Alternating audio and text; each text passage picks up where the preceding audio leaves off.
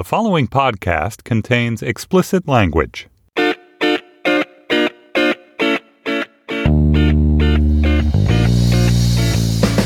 Hello and welcome to the Slate Political Gabfest for September 8th, 2016, the Bart Simpson versus Lisa Simpson edition. I am David Plotz of Atlas Obscura.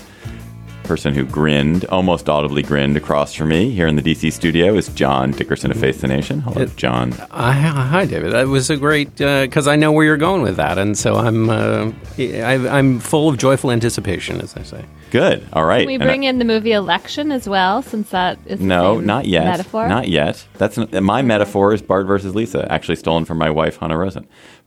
So it goes. That voice. Your metaphor. That's an interesting phrase. That voice is Emily Bazelon of the New York Times Magazine. I'm glad to see we're already at it, even though we've barely gotten a sentence out. Hello, Emily. Hello, David. Hello, John. Hi. Is it oppressively hot where you are right now, Emily? No, but it's super humid. It's so right now. I think even like if you were on the Enterprise, they would not let a landing party land here. It would be. Oh God, it's so gross here. It is. I was just talking with Jocelyn before the show. You and I both grew up in DC, John. The weather is so much worse than it was when we were kids. Yeah, it's true. It's like having take a wool blanket, soak it in hot water, wring it out, and then wrap it around your head. Ugh, that's a terrible feeling. Yeah. On this week's Gabfest, how corrupt was Donald Trump's donation to Florida Attorney General Pam Bondi? Then we will preview the presidential debates and the differing styles of our debaters. Then we'll talk about Georgetown's decision to make a form of reparation for the descendants of slaves it sold to save the school from financial ruin in 1838. Plus, we will have cocktail chatter. And in Slate Plus, John Dickerson has a profound question about the back-to-school period of the world and how we mark time and how we mark our own lives. So we will contemplate time. It's a kind of John Dickersonian question I love to contemplate. If you're not yet a Slate Plus member, you can get it by going to slate.com/GabFest+. And we have a big announcement. Hey, Boston. Hello, Boston. On Wednesday, October 26th at 7:30 p.m. at the Wilbur Theater in Boston, we are going to do a live show in the final stretch of the presidential election. We're going to do a live show in Boston. What's that date again, David? October 26th, Wednesday, 7:30 p.m. And for a very limited number of fans, there will be a pre-show cocktail hour with us from 6 to 7 p.m. You can get a complimentary drink with us and select seating at the show. There's a pre-sale for Slate Plus members that is already going on. Tickets for non-Slate Plus members go on sale on Friday, September 9th at noon. That's tomorrow at noon. You really should come. It's going to be a great show. We haven't been in Boston for a long time. It is going to be really right up on the election. And we want to see you there. So go to slate.com/live for tickets. Slate.com/live for tickets to our Boston show on October 26th. Did Donald Trump bribe Florida Attorney General Pam Bondi to discourage her from investigating Trump University back in 2013? That is the question on the table this week for the Clinton campaign, for various journalists, for much of the American public. Emily, can you start us off by sort of explaining the nature of the scandal? Well, as I understand it, Pam Bondi, she's the Attorney General of Florida. So her office was considering whether to investigate Trump, whether to join hands with Eric Schneiderman, the Attorney General of New York, and bring some kind of action against him on behalf of people who felt like they'd been defrauded by Trump University. So her office is investigating that, and she calls up Donald Trump and asks him for money for her campaign. And he writes a $25,000 check from his foundation, which it turns out was illegal, or at least it wasn't supposed to be given the way that it was given, in a way that has forced Trump to pay a $2,500 penalty to the IRS. And so when the IRS penalty surfaced, I think last week, the story got new legs. It had been reported a lot in Florida over the summer, but it hadn't really gotten any national traction. So now we have this question about whether there was pay for play, whether Bondi was essentially getting money from Trump with a tacit agreement not to join other attorneys general in investigating him and giving him a hard time legally. And of course, one of the reasons I think this story is getting play now is that Trump has been so brazen about how one of the reasons he gives money to politicians is so they'll give him what he wants when he asks for stuff. He's presented his knowledge of this insider way the system works as the reason that he's the person to reform it. Bondi, of course, has denied that any decision she made about how to handle Trump University was influenced by this gift. But then there's also a very lucrative fundraiser that Trump and his people threw for Bondi at Mar-a-Lago. I think it raised like $125,000 for her. And that was after the decision not to investigate. So obviously there's this cozy relationship here. And I can't imagine we're going to find the smoking gun in which Bondi says... And we're definitely not going to find the smoking bun. Or the gun. I mean, I don't think we're going to find the note where Bondi says, hey, thanks a lot for the money. No worries about Trump University. I've got it taken care of. And yet it does seem like this is corrupt to have a politician asking for money from someone who faced these legal challenges that other attorneys general made a different decision about. Just to add a couple of grace notes to this. One is that Bondi's answer to the claim that this is corrupt is, I didn't know we were pursuing this. This was at a lower level. I had nothing to do with it. It wasn't on my radar at all. Therefore, how could I be shaking him down to make a decision I wasn't even aware of? The other thing is, I think that she actually delayed an execution of someone in Florida so that she could attend this fundraiser and then do the execution afterwards. She definitely did it for some fundraiser, and I think it is for this one. And he also gave her a cut rate at Mar-a-Lago. So the what she was billed to use Mar-a-Lago was much less than what the rack rate is. Right. So, John, politically, is this a damaging kind of story for Trump? And this, you're always a big person who says that the things that damage you are things which counter the narrative that you're telling the world. Does this counter the narrative that Trump is telling the world and therefore damage him? Or is it just sort of like, oh, well, this is what we would expect him to be doing. So what's the big deal? No, I think the things that damage you are the things that go to the narrative of your biggest weakness. So his biggest weakness is he's not fit for the presidency, that he's too impulsive, lacks restraint, and would be a disaster in the actual office. So this doesn't go to that. I think what this does is, because I have two reactions. First is to put it in a little bit more context. Remember that one of the central boasts that Trump has made throughout the campaign is that he understands the system so well as an outsider because he bought and sold politicians. Now, he hasn't just made this claim in passing. He made it in the very first debate. He had said it in another debate. He said, when I need something from them, talking about politicians, 2 years later, 3 years later, I call them and they are there for me. I've got to give to them because when I want something, I get it. In Clear Lake, Iowa, he said, when I call, they kiss my ass. It's true. They kiss my ass. Another time, he told the Wall Street Journal, when you give, they do whatever the hell you want them to do. That is not the complete set of times that he boasted that he was such a master at controlling politicians during the campaign. So it is a nice pithy set. It is, curated by my team of crack pith gatherers. Right. Anyway, so he was claiming that, boasting, but he was also saying that, like, I've got this game so wired, I understand it. So along comes this fact check. Turns out his statements were true, right? This is a kind of fact check you don't want. And this was always the underlying tension in that boast, which is, if it was ever true, then he's doing something that's potentially illegal. Of course, if it's not true, it's another instance in which he's making incredibly broad, self-aggrandizing claims that have no merit to them. And when people have asked over time, what politicians did you own with such facility? He's never been able to come up with even a mildly good example, except Hillary Clinton, which gives you just another reminder of how cockeyed this race is. He said that in New York he got some zoning help, but he's always quite vague about it. And then with Hillary Clinton, he said, I gave her foundation money and she had to come to my wedding. I guess the point here is just to put this donation. This donation looks like exactly what he was talking about. But there's no smoking gun. There's no proof that Bondi put the kibosh on this. But I mean, by the standard that's been used about some of the meetings that were set up for Hillary Clinton, this normalizes what Clinton was doing. In other words, like a lot of the meetings that Hillary Clinton had with donors to the foundation, the Clinton people have said, look, these meetings would have happened anyway. why are you making a big deal just because they gave money to the foundation? So basically, what Trump is saying here is they would have made this decision anyway. It had nothing to do with my donation. I would like to rise in defense of Donald Trump.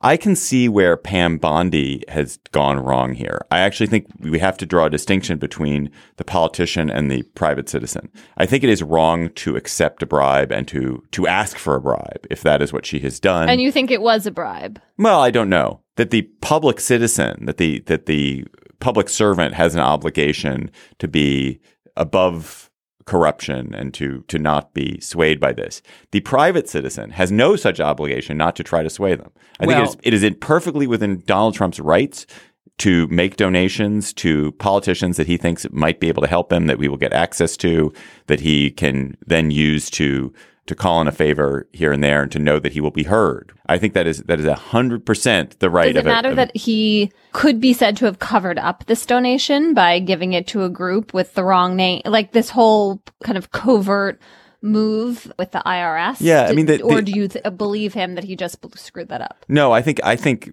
part of my, if David Plotz were designing the system is that there's a lot of transparency and immediate disclosure so that the public knows that Donald Trump is doing this. It's straight up and above board, and that the back channel money is, I wouldn't stand in defense of the back channel money. But I think if you are a business person and you need something done and you want to have political influence, if you're a private citizen, you need something done, you want to have influence, I just don't think it is wrong to spend money to try to create that influence. I don't even think it's wrong to spend money to knowing that there's a decision that's about to be made that could go in your favor one way or another. But that's not the issue at play. If that you can't do. If there's an investigation, you're giving money to change the investigation. That's not right. I don't know why that's not right. Illegal. It's wrong because for the that's it's wrong for the corruption. Well, no, but it's wrong. It is wrong for the politician or the government official to accept the money. No, that's where it's wrong. But Emily, I don't think it's true. We have laws that you can't do that. Right. You can't bribe. You're saying it's not wrong. I think you mean it'd be okay in your world. I think it is you morally can also okay. Get in trouble just for to be giving clear. the bribe. Right. Yeah, but I don't think offering a bribe should be a crime. Right. Well, that's fine. That's you. But anyway, the point is, it is illegal. So that's it. Your but weird then, idea. then the other thing No, it's not a here weird idea. It's like David, inducing. can you back up the reason that we have quid pro quo corruption and bribery is illegal is to deter it. If it's only, a sin or a crime from the point of view of the public official, then you have, right? Like you want to probably give prosecutors a little more leeway to go at it on either end. In reality, thinking back on, like the Blagojevich prosecution, et cetera, what one hears about is the person accepting the bribe, the corrupt politician. And, we talked about this with the governor of Virginia in that prosecution too. So just to untangle all the threads here, because we went down a bit of an attractive alley, but one that may be off the main thoroughfare. But an alley nonetheless. Not at all. But to David's other point, which is, clearly Donald Trump gave to officials who could help him in whatever his various business dealings were that he might need someday. And in the many different ways that money influences politicians, it's not unheard of that a politician who has gotten a lot of money in the past or who has such a relationship with somebody that they can feel free to make a personal call to them and ask them for $25,000 would, in anticipation of future needs to request money from that person, might have a more relaxed view about their matters when they come before them than they would the person who gives them no money at all or who has no opportunity to give them money. Secondarily,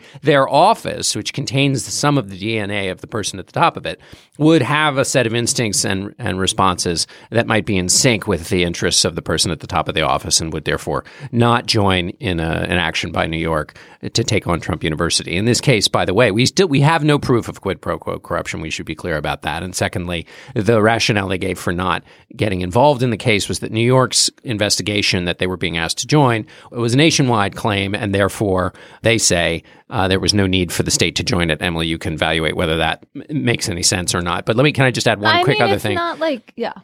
Just one other quick little thing, tiny. No. The political context here is the other, in addition to what's morally right, what's legally right. But then there's the political, which is this is not too terribly different than a lot of that for which Hillary Clinton has been criticized. Obviously, she was in a different position. She was the Secretary of State, Clinton Foundation, et cetera. But I think in that context, this is not so dissimilar from a lot of what she's gotten grief for, which I know you think is okay, David, but I'm just saying. But wait, isn't it much worse than what she's accused of? I think it is worse. I actually think that I do not think that she has done anything. I do not think the Clinton Foundation is corrupt. She's an admirable, honest woman and admirable, honest public servant. However, if you are inclined to believe the bad side of this, if Hillary Clinton has been swayed by donors to the Clinton Foundation, it is much worse than Donald Trump trying to sway some public actor. I totally disagree with this. Why is it even remotely wrong for you to say, you know what, we're being investigated in a bunch of states. I'm going to make some contributions. Can I interrupt before Emily speaks? Those of you who are driving and listening to this and are about to drive into oncoming traffic, off a cliff. Take a breath. Enjoy for a moment. Don't condescend to me, John. Emily, don't play like the high-minded. Keep it going. Emily, go ahead. That is unseemly. That is dirty pool. Emily, go ahead. Let the dirty pool continue. I find this comparison actually infuriating. Clinton is, when you get to there's like a process substance problem here with the Clinton Foundation accusations, right? It's like, did the Clinton Foundation folks try to use the influence of the fact that these donors were giving to the foundation to affect how Clinton was doing business as Secretary of State? That's a fine process question to ask. When you look at the substance of what the Associated Press and everyone else has uncovered, there's just nothing there. Whereas if you believe this set of accusations about Trump and Bondi, he headed off a potentially very damaging investigation with a $25,000 check. That is like an actual substance outcome that we should be, almost everyone in the United States, I think, would find to be of concern, David being outside of that. He would agree with that. The second thing... Not I was trying to help. Not that concerned. But I think Emily's put her finger on the exactly right thing, which is that the substance outcome here is, if you're going to make the equivalency argument, is what's very different. Nobody has yet drawn as... I wonder if this is true. I think this might be true, that there is not a policy outcome. Let's assume for the purposes of discussion that we're assuming guilt on the part of both Clinton and Trump, although I understand that's a dangerous assumption in both cases. But let's just do that for a moment. Hypothetically. Thank you. Yeah. For a moment, hypothetically, let's assume guilt. The guilt in the Clinton case is they've shown that basically they got some meetings. Meetings were increased. She met with certain people. Is the meeting as bad as or equivalent to getting your investigation quashed because you gave money? Emily, can continue. you imagine there was this set of facts about Hillary Clinton? Like, we would be going nuts. And that's another thing. This is actually the thing that is bothering me the most about this story. I think you're right, John, that because this doesn't reinforce the dominant narrative about Trump's weakness, it's not getting much traction. But why don't people add to the narrative about Trump's weaknesses the fact that he's a total scam artist? We have so much evidence of that. And it almost seems to me like there should be these two narratives about his weaknesses, and this one should be reinforcing the second one, which is equally, if not more important than the first one. I agree with you 100%, Emily, about the difference between the Clinton and Trump thing. Here's where I would draw it. Let's imagine that Hillary Clinton is Pam Bondi, and Donald Trump pays $25,000 to corrupt this investigation, and Hillary Clinton goes along and doesn't do the investigation. What Hillary Clinton has done in that case is miles worse than what Donald Trump has done. I just want to repeat that being a public servant who is corrupted is much worse than being a private citizen who is trying to corrupt. I think that's one has an obligation to the whole country and to all citizens who voted for them or put them in this office, and the other has much less so. I think that makes good sense. But you had to put Clinton in the theoretical Bondi. What you just did. You did like a triple backflip to. No. What I'm saying is that Hillary Clinton is Pam Bondi. No, but also, she doesn't smile. You had to put her in the theoretical Bondi position because there's nothing in the fact pattern yet. Absolutely. Right. There's nothing in the. You're Which, by the way, true. isn't to say. Can we go back to my narrative questions? Yeah, but hold on. Sorry to interrupt. So frustrating. But we shouldn't leave people with the impression that paying money, at least as far, I know this is not David's position, but at least that paying money to gain even access, let alone, is a good thing. by the way. Just Actually, I think David is basically arguing that he thinks it's fine and dandy. No, I know to he pay does. I know, for but I'm saying ending investigations. Anyway, go for what was your point about narrative? Why hasn't the scam? I mean, asking this question has this sort of inherent futility to it. To ask why, I have an answer. a negative characteristic of a candidate hasn't taken on is to just like wring one's hands. But I do just feel like there is all this scam artist evidence that is somehow not quite taking hold the way one feels it should be. Well, I can give you my guess about that, which is Hillary Clinton has tried very hard to do that, right? In a very similar way that Humphrey tried to undo George Wallace in 1968, which is to say, any of you who are flirting with Donald Trump as your champion, you, the working man's champion, look at what he's done in his private life. And he's been a scam artist. And that's what they used about the defunding subcontractors, et cetera, et cetera. The problem is that she's a bad messenger. Nearly 60% of the country has an unfavorable view. Only 30% of the country thinks she's trustworthy. She is not coming from a position of amazing strength on that question. So if people looking between the two think, do I want the scam artist or do I want the person I don't trust? Like, you don't get you're not going to get a big advantage there. And so, whereas if you try to make your fight about competency in office, you do two things. One, that's where people think she has a leg up on him. Two, you take his natural impulses, which are impulses that his campaign fights against every day, and you use those in the service of your campaign. If you were to go at Donald Trump, you want to and the same with Hillary Clinton, you want to do whatever you can to get her in front of cameras talking about something she doesn't want to address directly, because what will happen is it will not only remind people of the underlying thing that makes them nervous about her, but then in her current answers to the question about the thing that makes her uncomfortable, she will reanimate people's doubts about her because the answers she gives have a kind of cagey quality to them. And so with Donald Trump, the same thing. That's why they're trying to bait him. That's why they said he lost in his visit to Mexico to the Mexican president and that he choked, because they're trying to basically bait him into acting impulsively, which not only is bad in and of itself because the impulse goes overboard, but also it reanimates their central claim, which is he's too impulsive for the presidency. All right, let's leave it there. That nice, vigorous, blood-flowing discussion. This episode of the GabFest is sponsored by Aura Frames. Are you ready to win Mother's Day? Cement your reputation as the best gift giver in your family? Give the moms in your life an Aura digital picture frame preloaded with decades of family photos. That mom will love looking back on childhood memories, seeing what you're up to today, checking out grandkids, checking out cousins. And even better, with unlimited storage and an easy-to-use app, you can keep on updating your mom's frame with new photos so that it's a gift that keeps on giving. This is how I live in my family. I gave my mother an Aura frame. It was either for Mother's Day or for her birthday. She absolutely adores it. She's constantly hectoring me to update it with more photos, which I do. I also gave my girlfriend's mother an Aura frame, and I hope she hectors my girlfriend to update it with more photos. But it is a present that will bring absolute delight to a mother in your life. And they have a great deal for Mother's Day. GabFest listeners can save on this perfect gift by visiting auraframes.com to get $30 off plus free shipping on their best-selling frame. That's auraframes.com. Use code GabFest at checkout to save. Terms and conditions apply. The presidential debates start September 26th at Hofstra University on Long Island, New York. Lester Holt of NBC will moderate the first debate. There will be a town hall in Las Vegas, I think, a vice presidential debate in Virginia, and the final debate will be where, John? I can't remember now. It's usually Missouri, WashU. Yeah. WashU. Yeah. It's always in Missouri. The moderators were chosen this week. I'm going to editorialize for a minute. John can close his ears.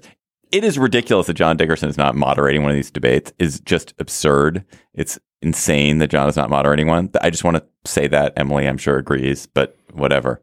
I agree. It's crazy. All right, John, you don't need to. We may have. You don't need to comment. John did not approve this message. We do agree on that. I'm glad to find something I agree with you about this morning, David. That might be Emily, there's also been a spate of good stories in the past few weeks about the debate prep styles of the two candidates, and my dear wife Hannah Rosen sort of depicted these debates as being between Bart Simpson and Lisa Simpson. As you understand it, how would you characterize how each of them is preparing for the debates? Well, Hillary Clinton is studying hard. She is doing her homework. She's, mapping out in many colored coding all of Trump's debate performances in the primaries, what seemed like a successful way to bait him, what his strengths were. She's deconstructing the whole thing and trying to plan every second of her own debate performance.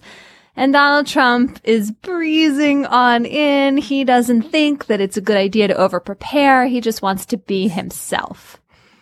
Yeah. I think the only thing to add is what we all know, and what's implicit in Emily's tone, which is there's a lot of expectation setting that's going on in terms of like, oh, Donald Trump isn't preparing at all, but, secretly he's behind the scenes, like studying like mad. And I think Hillary Clinton's, they're both a little bit spinning to their existing talking points, which is Hillary Clinton is the diligent workhorse. She loves policy. All she wants to do is, get in there and work on solutions. So I think that's the reason that they promote that idea.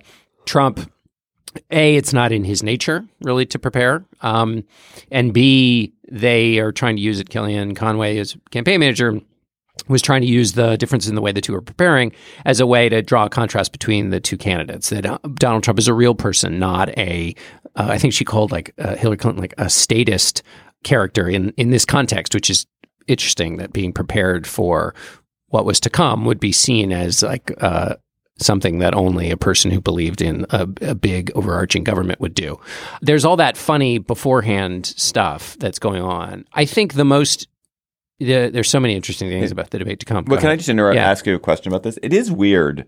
I feel like we've talked about this before. It is weird that the spin coming out of Clinton camps is look how hard she's preparing, not look how dangerous Trump is. They don't seem to be calibrating expectations. Right? Yeah, they're not calibrating expectations in the way that you would think they would try to, which is that he's so dangerous, he crushed everybody in the Republican debates. But do you think anybody would believe that? I don't know. I think I believe it. I feel nervous for her, not because I don't think she is an awesome debater, but because he's such a misogynist. To me, what's like cringeworthy about thinking about these debates is to have this woman on stage who could well get attacked in these just like look, maybe he'll defy expectations and realize that this is where he could screw himself up. But I just he is so abhorrent in his treatment of women, But shouldn't you welcome that as a Clinton supporter? Yeah. Don't you want him to say grotesque things? Probably, if it reflects well on her. Yeah, but there's something about, the thing about Trump is, you can say that he's revealing his weaknesses and he's turning off voters, but he's also making mainstream these incredibly hateful ways of thinking about whole groups of people. It goes to the way he has been demonizing immigrants and the way he talks about Black people and the way he talks about and treats women. I just there's this part of me that feels like surfacing this as, the nominee of one of the major parties as opposed to treating it as like this underbelly of American culture. There's just something troubling about that. Can we talk about the strategy here for a second? I think there's some interesting chess match questions here, which is one of the things that all of these candidates learned, but that the Obama team really learned between the first and the second debate last time, is that debates don't work as a narrative. They work as a series of kind of flashpoint moments that both capture the audience that's watching, many of whom are watching on several different devices. Some are watching on Twitter, some of whom are like paying attention to the dog. So you want to have set piece moments where you deliver lines. So in part, what the practice is not, do you have, a specific 3-point plan for lowering the number of suicides among veterans, but do you have these 3 moments? And those moments also then will get replayed again and again and again in cable. And so that's part of what is being practiced, presumably, by Hillary Clinton. When people watch debates, the way they talk about it is this is a moment where they look at the candidates as they might be president. And so for Donald Trump, this is literally the biggest moment he has to fix his central problem, which is people have consistently, 60% or so, don't think he's fit for the actual office. And you could imagine if he had restraint and could take direction, somebody saying to him, you should do all the things that people said you have not done. Be self-deprecating, be generous, show some things that would be a set of qualities that nobody's ever associated with you throughout this entire campaign. And if you show them, you will get 100 million people watching, and all the coverage will be about that because it'll give the analysts watching something to talk about. And there's nothing the analysts love more than the shiny object in front of them instead of the full arc of the narrative. And so just go do that, and you'll get several days of, oh my gosh, look, he can restrain his impulses. He can fulfill the role that's being asked of him. And if he can do it in a debate, he can do it in the presidency. And that you only have to do a couple of times to get people to talk about it enough. And so you could, but that again, it's so infuriating because that is such a low standard. Right. Well, and then it's important for the people who judge the candidates to keep reminding everybody what the actual job requires, and that this isn't just a show. And some people, will have to go try and do that. Oh my God! I feel like the paragraph John said is one of the most terrifying things. People among us. It was so terrifying, though, Emily. Given what John said, what is it? Let's assume that Trump can do something like that. Is there anything that Clinton can do on the flip side to deal with her greatest weakness, which is that people think she's dishonest and they're sick of her? Well, I think she needs to really check her own irritation about whatever question she gets about that email server. So on Wednesday night, Matt Lauer did this, should we call it, is it a town hall, John? Is that the right I guess, word for that event? Yeah. And I didn't watch it, but reading her answers, it just sounded like, she said something at the end like, and I did exactly what I should have done, just as I do every day. And I just thought like, oh, you've got to be kidding. Like that, however true or not true that is, it just doesn't play well. It also seemed, however, that Matt Lauer gave Clinton a much harder time than he gave Trump. And that is like, again, when does that ever end? Why is it that the person who's prepared and has the details, the candidate who seems actually prepared, gets given a harder time? Is that something that's just going to be with us? Like, does that ever turn? Do the people who are making the decisions in that moment in the press ever get embarrassed by that?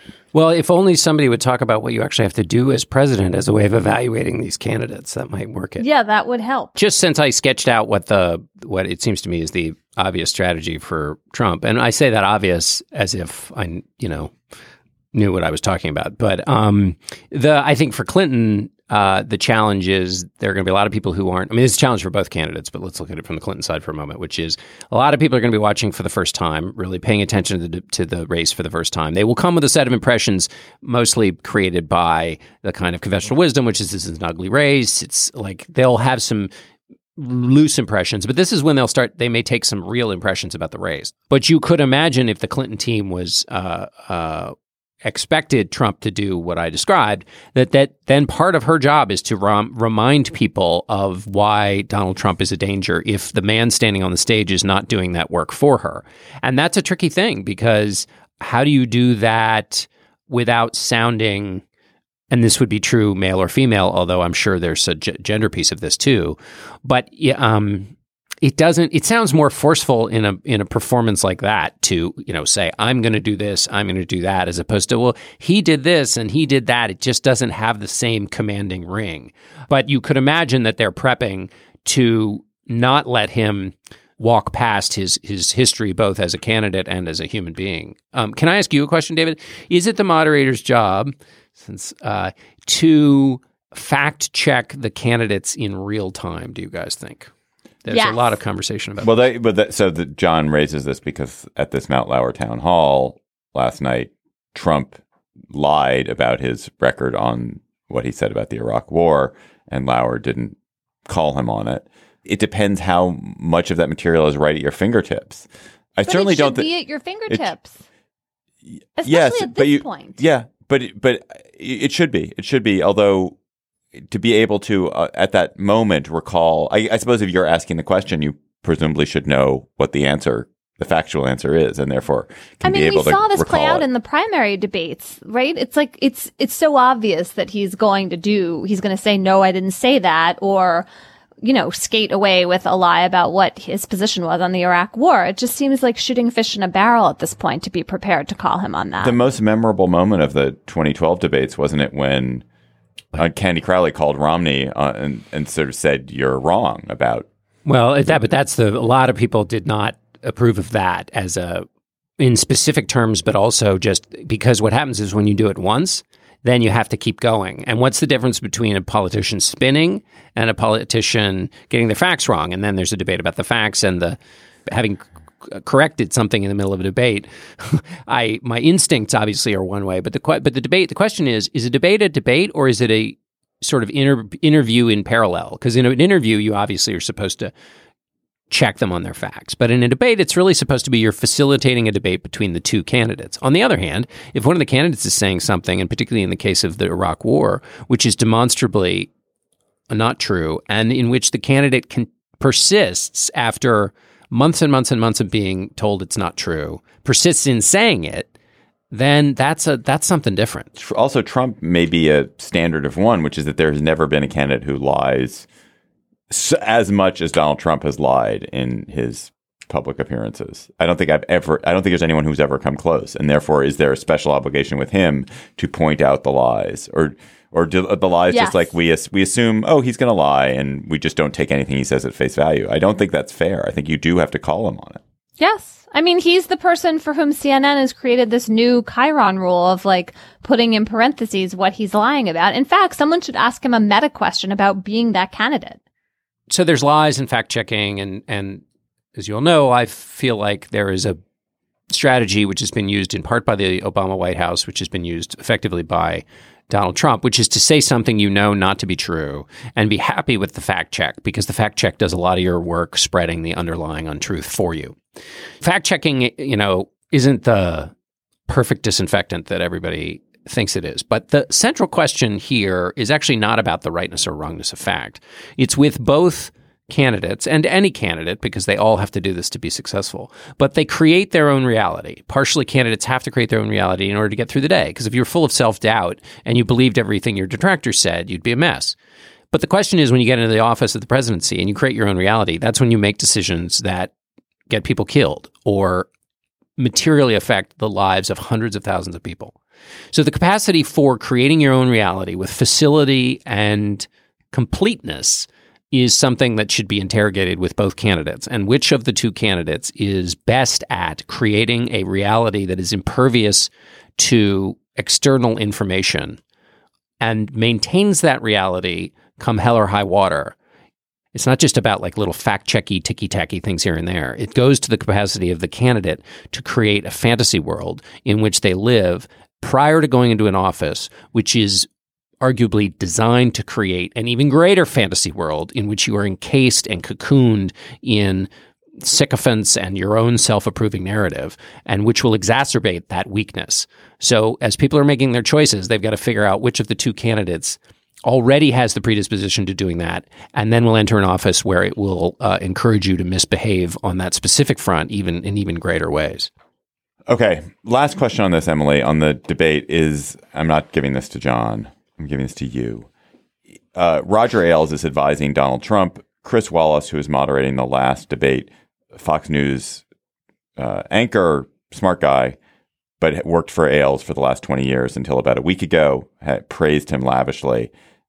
Is it wrong that Wallace should be doing this given the Ailes relationship with Trump, or just, it's part of the game? I can't get too worked up about that one. I mean, and I guess it's my assumption and hope that, what Wallace cares most about is doing his job at this debate. He's a professional. He's going to make sure to be closely questioning and scrutinizing both these candidates. And I'm, calling up my image of Megyn Kelly doing a lot of the real-time fact-checking and playing back at Trump his own words that she did when she was part of moderating one of the primary debates. I mean, you gotta hope that Wallace is gonna be moderating in that same spirit, and that he and Ailes are not plotting behind the scenes. What do you guys think? I know David wanted to protect me from this question, but I think Chris is fair and good and tough, and I don't think it'll matter. Coming soon from Slate Podcasts. So first it was Dade County. Voters in the Miami area repealed civil rights for gay people by a 2-to-1 margin. In the late 1970s, cities around the country began rolling back anti-discrimination laws that protected gay people. And then it was Wichita, St. Paul, Eugene. Successful campaigns against the gay community, which shocked us all. A state senator from California watched the laws fall and saw an opportunity. Homosexuality is a most repulsive lifestyle. His name was John Briggs, and he wanted to deliver the anti-gay movement its biggest prize yet. California realized that they were coming for us. I'm Christina Cauterucci. This season on Slow Burn, we'll explore how a nationwide backlash against gays and lesbians led to a massive showdown in California. Now it's something called Proposition 6, the Briggs Initiative. It would call for firing any teachers in California who practice homosexuality. Your life as you knew it would be destroyed. We've got to fight back. We can't let this happen in California.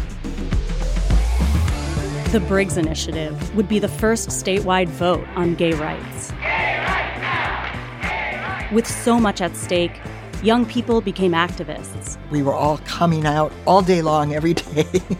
And activists became leaders. My name is Harvey Milk, and I'm here to recruit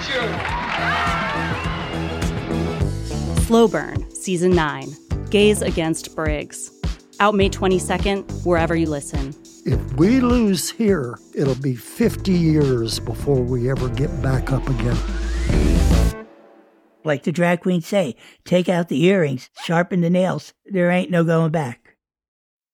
Georgetown University announced last week that it would give admissions preferences, the same kind of preferences it gives to alums and to children of faculty, to the descendants of slaves who worked at the school. Particularly the descendants of the 272 slaves who were sold by the university in 1838 so that the school could financially stabilize. They were sold, some of them down to Louisiana, notoriously terrible conditions for slaves in Louisiana.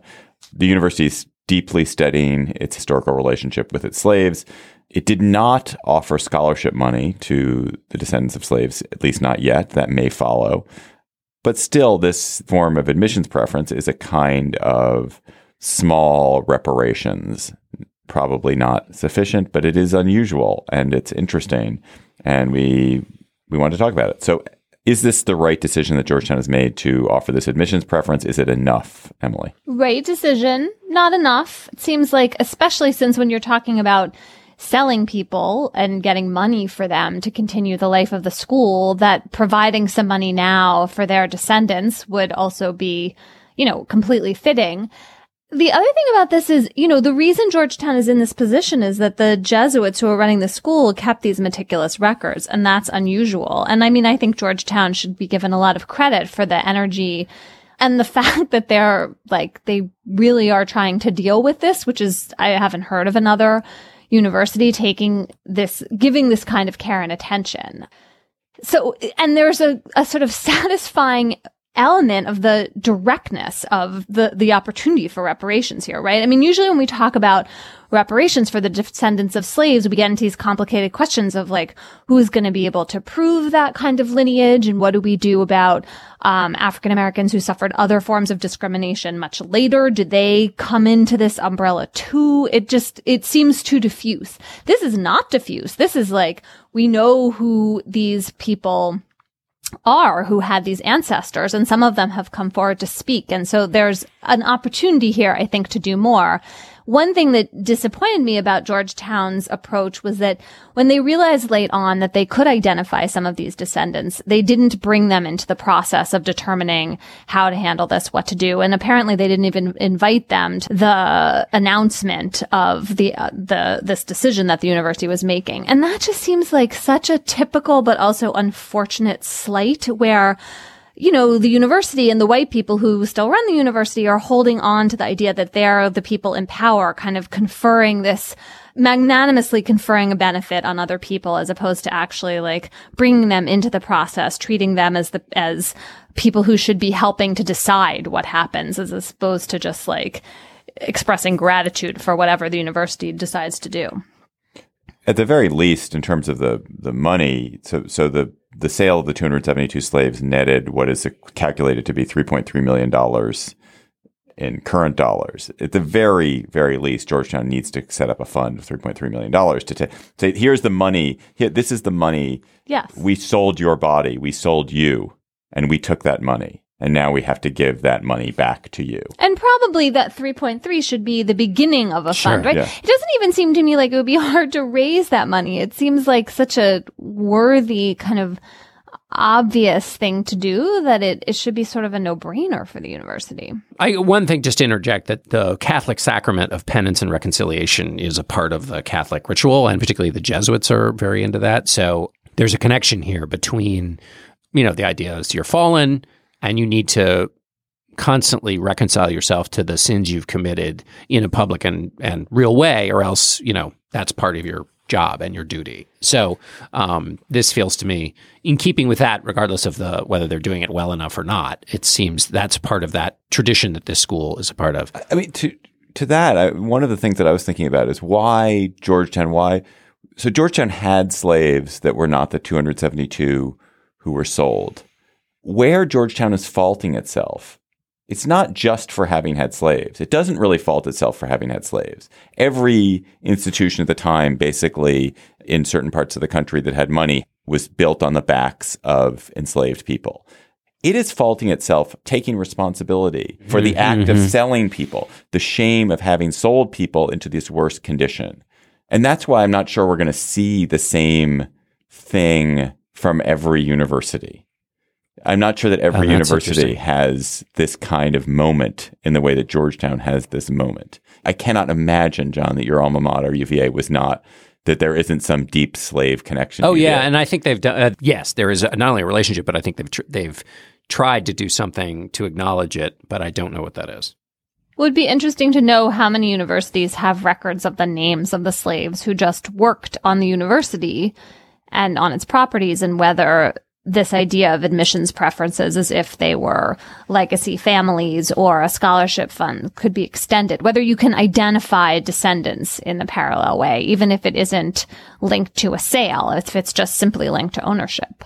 Right. If you want to understand what is happening in the United States right now, you really need to understand what's happening with the courts, the law, and the Supreme Court. The battle between democracy and whatever this cage match is that we're witnessing, it's going to be won and lost at the ballot box, but it's also going to be won and lost in the courtrooms. I'm Dahlia Lithwick. I host Slate's legal podcast Amicus, and we are doubling our output, bringing you weekly episodes from here on in, because how else can we keep an eye on the many trials of Donald Trump, the conservative legal movement's assaults on our rights, the Supreme Court's latest slate of environmental gutting, gun safety eviscerating cases on the docket. So follow Amicus wherever you get your podcasts. New episodes dropping every Saturday morning. Let's go to cocktail chatter. What, John Dickerson, will you be chattering about? The study conducted by researchers at the Innsbruck University in Austria has found that those of us who love to sip a gin and tonic are more likely to have psychopathic tendencies than those who enjoy something sweeter. Now, wait, a gin and tonic is sweet. This comes from Stylist magazine. A gin and tonic is sweeter? Well, I guess it's not as sweeter as like an old-fashioned or a Manhattan, I think. Anyway, those of us who drink gin straight don't have an out of the sweetness that comes from tonic, if you call that sweetness. So bitter taste preferences are linked with malevolent personality traits, they explained. And really? This is just some serious bullshit, John. Whatever you're reading here is just like 100% bullshit. But continue. Please, go ahead. I'm just saying, look, let's not question science, shall we?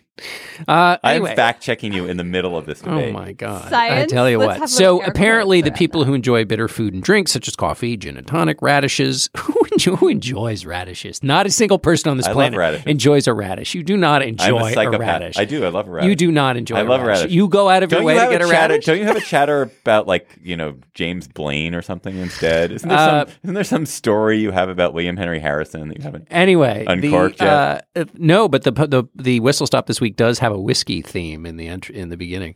Anyway, the people who like these bitter foods have displayed tendencies of Machiavellianism, psychopathy, narcissism, and everyday sadism. I love that. That sounds like a store. God. The everyday sadist. Anyway, one of the primary traits of the psychopath is his fearless bravado, which is what they think the evolutionary explanation is, that poisonous foods tend to taste bitter, which is why we're averse to them. But psychopaths are adventuresome, and so they were apparently down with eating the naturally perverse thing. Now, the way they studied this is that they, to the extent they studied it at all, is 2 separate experiments with 1,000 people.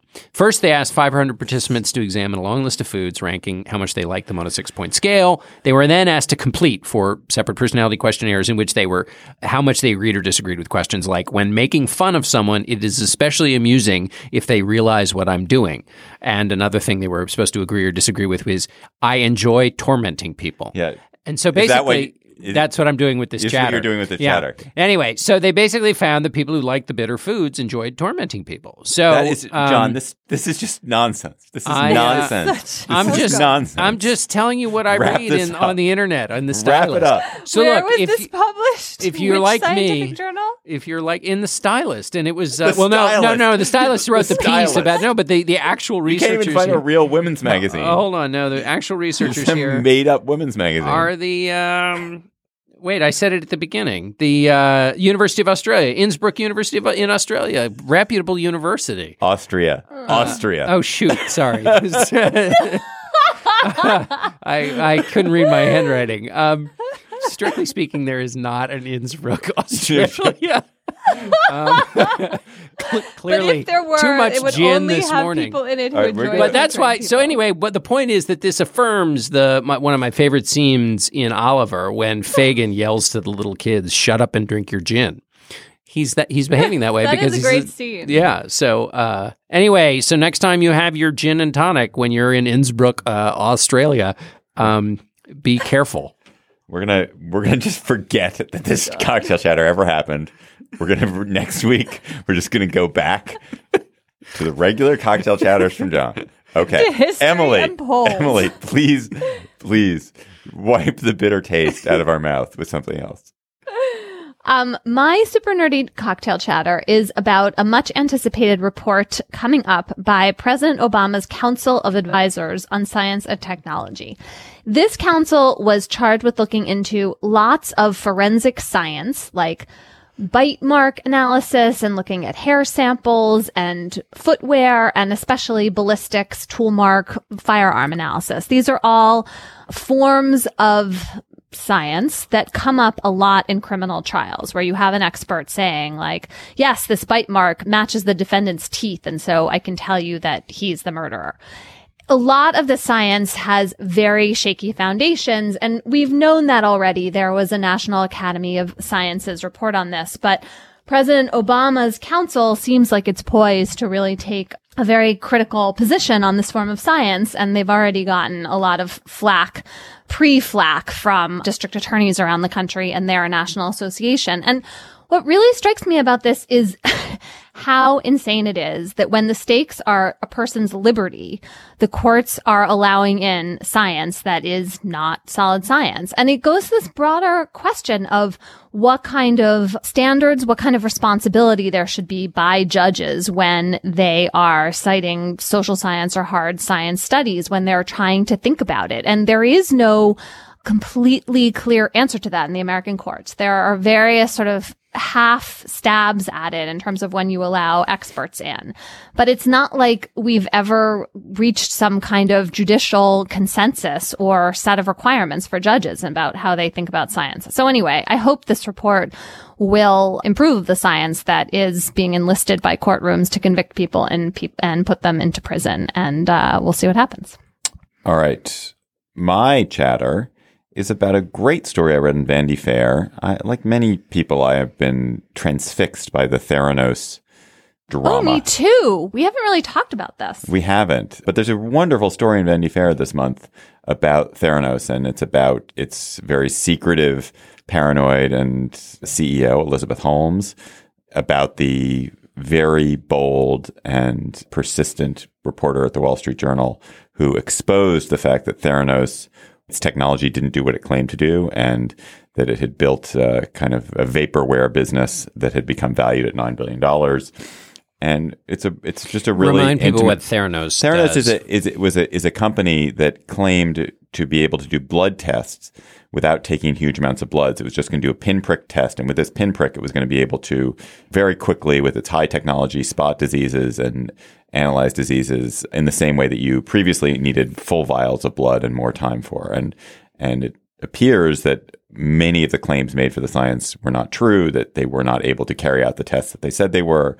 And there was a huge amount of smoke blowing around this company because its CEO was so Steve Jobs-like and she had mysterious a black and turtleneck glamorous. Uniform. She dropped out of Stanford. Yes, a lot of like TED Talk mumbo jumbo she was hand constantly waving. TED talking. Oh God. Yeah. So the Vanity Fair story really does the forensics on it in a very enjoyable way. So and basically is still giving the pitch, even though all these holes have been shot in it, as if it's all still fine, which is, like incredibly disturbing, and also a sign that she's probably a gin drinker. And no, also, she isn't. She's one of these people. I commend- think she doesn't consume anything except green juices, Which are bitter. Yeah. Bitter. See, once again, the Innsbruck Institute of the Falklands has been ratified. Can we have a moment for the Wall Street Journal reporter who doggedly refused to believe these smoke and mirrors claims and really went in, despite the fact that Theranos sent, a whole posse of lawyers over to try to intimidate him and stop his reporting. I hope, John Carreyrou, I hope I'm pronouncing your name correctly, but it is a model lesson for old-fashioned, like, check your facts, do your homework journalism, where the whole tech reporting universe had just like fallen at the feet of Theranos and Elizabeth Holmes. Yeah, and there's the story opens with this great scene of Holmes holding a staff meeting with all the beleaguered Theranos staff, and the first Carreyrou story comes out, and her just sort of belittling the story and demeaning Carreyrou. Her whole staff starts shouting, "Fuck you, Carreyrou! Fuck you, Carreyrou!" and that chanting that. Right. It's an amazing scene. Mob rule. Our interns, Kevin Townsend. Our producer is Jocelyn Frank. Steve Lichtai is executive producer of Slate Podcasts. Andy Bowers is the chief content officer for Panoply. The GabFest is part of the Panoply Network. Check out our entire roster of podcasts at itunes.com/Panoply. Our show page is slate.com/GabFest, which has links to what we talked about today. Our Facebook page is facebook.com/GabFest. Our Twitter feed is @SlateGabFest. Our email address is gabfest@slate.com. Please subscribe to the GabFest in iTunes and leave a comment and rating while you're there. If you like the show, that really helps us and really gets us higher up the iTunes rankings. Please come to our show in Boston on October 26th. Tickets at slate.com/live. For Emily Bazelon and John Dickerson, I'm David Plotz. We will talk to you next week.